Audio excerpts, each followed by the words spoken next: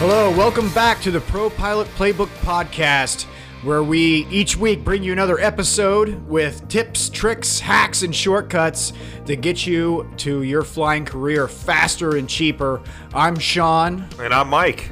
And we're here this week talking about, we're going to answer a viewer question. It was a, we actually did a podcast somewhat on this before, but we didn't answer Chad's specific question. I don't know how we did in the corporate pilot podcast. I think we were talking more of like a day in a life of a corporate pilot versus an airline pilot or something like that. And we didn't actually answer this. You know, we're always harping on the, 1,500 hours to get to the airlines and, around 1,400, 1,450, start sending out those resumes. But yeah, we haven't really tackled this question. Right, and we love questions, by the way, so if you have any, send them in. Yeah, absolutely. If you have a question like Chad here, you can email them to us at podcast@propilotplaybook.com. And actually, we had one a few weeks ago where somebody sent us a audio file of the question, which we played on the podcast, and that worked out really well. We like that. You can do that again. But anyway, I don't know. Who wants to read this? Go ahead. All right. So basically, and Chad didn't mention here where he's at in his career, if he's already a pilot or not. But he states, I've been kicking around the idea of switching to a flying career and enjoy listening to your podcast each week. Thanks, Chad. Mm-hmm. I have a question or two for you, considering if you could consider answering. How much time is typically required to get a resume looked at in the corporate world, and specifically, how much multi-time do they like to see? So we'll tackle this one. Yeah, we'll tackle this one first. Yeah, I guess what I'd say to that, to Chad, first of all, is, I've got a lot of experience in the corporate world, a lot of experience getting hired and hiring people. Yep. And the first thing that I'll say to that is it varies, but more importantly, the corporate pilot environment is extremely reactive instead of proactive. So that's a good way to put it. Basically, you got these smaller departments where you'll have 4 or 5 pilots, maybe just 2 pilots, depending on what it is, and they all got great jobs. Everybody's kicking back, and hiring someone is not even on their radar. It's not like an airline where they're constantly looking to fill seats and constantly having retirements. This is like status quo. Everybody's happy. We're golfing. We're eating out. We're flying shiny planes. Everybody's happy. And all of a sudden, did you hear Jim got a new job?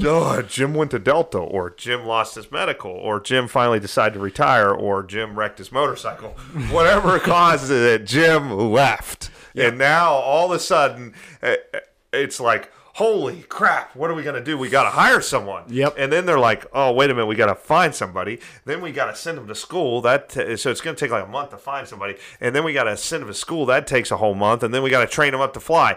So in the meantime, everybody else that used to fly with Jim is flying more, and they don't like that. Right. So they're like, we gotta fill this seat real quick. Or worst case, if you're in a small operation where there's just a few pilots, you might be parking the plane because you don't have a pilot. So all of a sudden they'll go from not even on their radar to hiring to, holy crap, who do we know? Do you know someone? Right, exactly. Sean, you know somebody? Who knows somebody? What about that kid that fuels planes? Yeah. And what you're describing is the perfect example of the reason why these jobs don't end up on it being advertised. Right. These jobs are usually filled before they even go anywhere. Mm-hmm. To that point, if you're on one of these websites where they, a monster.com or something like that, and I've seen them on there before, some corporate pilot position advertised on Monster or one of these job listings, unless like the CEO's secretary took it upon herself. Not secretaries anymore, they hate that now. Oh yeah, they're admin. Yeah, they're admin or they're office managers. Nobody's a secretary anymore. Yeah.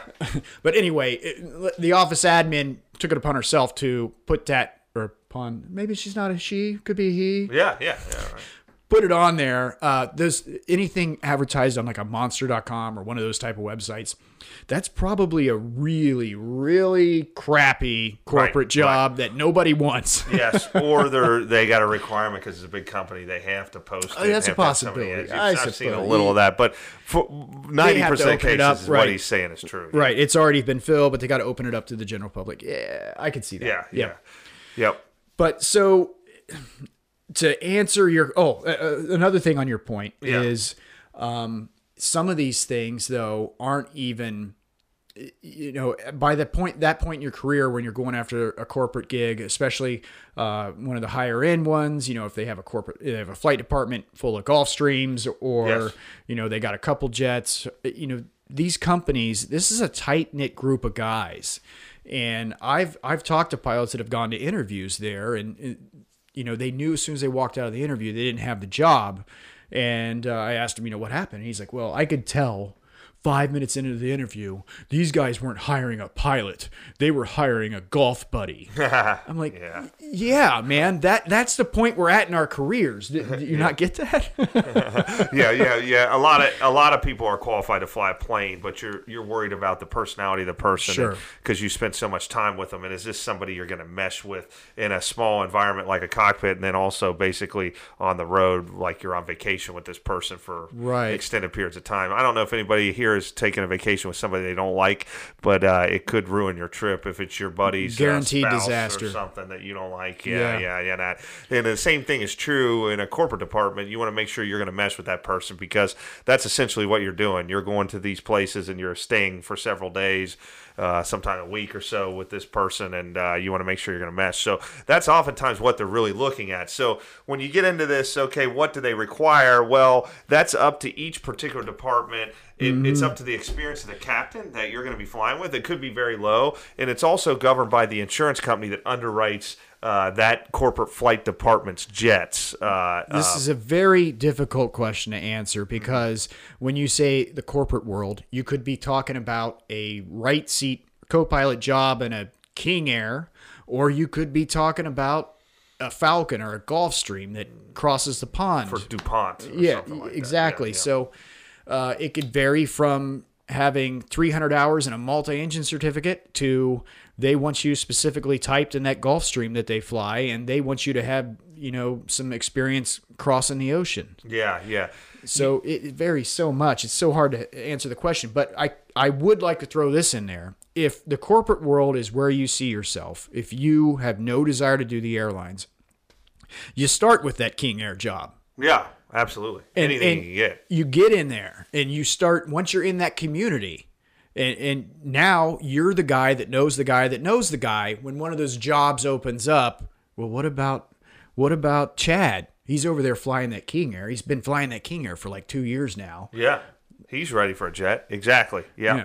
You got to get in the community. He mentions, should you hang out at Signature and eat cookies and stuff like that? Yeah. Let's get. Yeah. Oh, I'm sorry. Go back to the multi-engine time again. Again, the multi-engine time is. This here is probably, we've mentioned before at the airlines, it's 1,500 hours and any multi-engine time. They're taking guys with, 10, 12 hours. Right. It's probably because they know when the time you get done with your simulator, there's, 30, 40 hours maybe in there of multi-engine time. So I think I did see listed one of the regional carriers was saying they wanted 25 hours of multi-engine time, but I don't even think that that's necessary. But in the corporate world, yeah, they might. That King Air job. I mean, that's all dependent on. Yeah, that 1,500 hours only applies to airlines too, of total time. Exactly. So corporate is a workaround for that. You can, so you don't need 1,500 hours. That's going to be insurance, like you mentioned, insurance company dependent. I mean, whatever airplane you're going into, I would say like that King Air job, that 300-hour co-pilot to King Air. Yeah, it's going to be nothing. There's a lot of good a multi-engine rating. That's how much multi-engine time you need.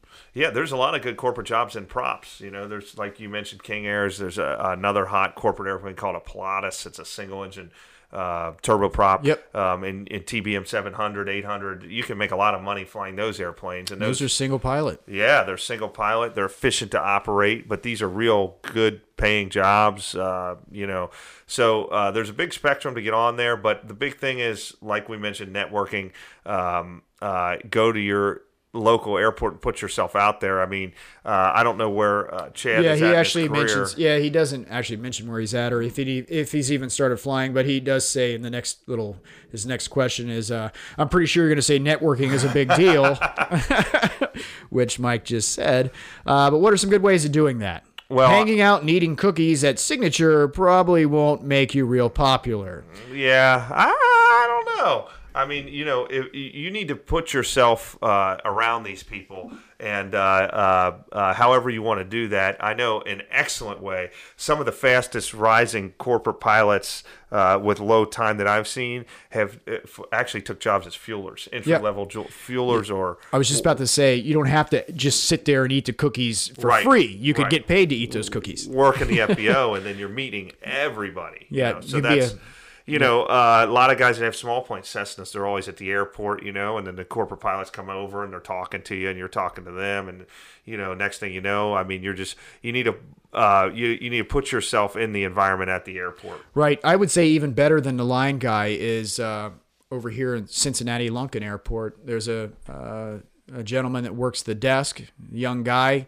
He's getting ready to take his commercial check ride, his commercial pilot's license, and he is the CSR, the front end person at Signature there. Yeah. So he talks to, all the hangar tenants. He knows everybody by their first name. When I call over there, he's like, "Hey, Sean, how's it going?" Yeah. He knows everybody. He knows what airplanes they fly. He knows how much they fly. And there's the transients that are coming in too. This kid is in a great position. I know he's going to be right in a cockpit. It's going to be a home run. Yeah, exactly. Yeah. There's an old adage that says if you sit in a barbershop long enough, you'll end up with a haircut. Yep. And that's exactly what you need to do here is you try to find yourself in a position where you're around people that fly, and any way you can do that. Right. And that is a huge part of getting that 300-hour King Air job too. Yep. Thank you for submitting the question, Chad. And if anybody else out there watching this has a question that you'd like us to answer on air, you can email us at podcast@propilotplaybook.com. That's right. Yeah. Send an email, send an audio file, send a video. We don't care. We'll post it online. All right. Thanks for tuning in, folks. We'll see you on the next one. Thanks.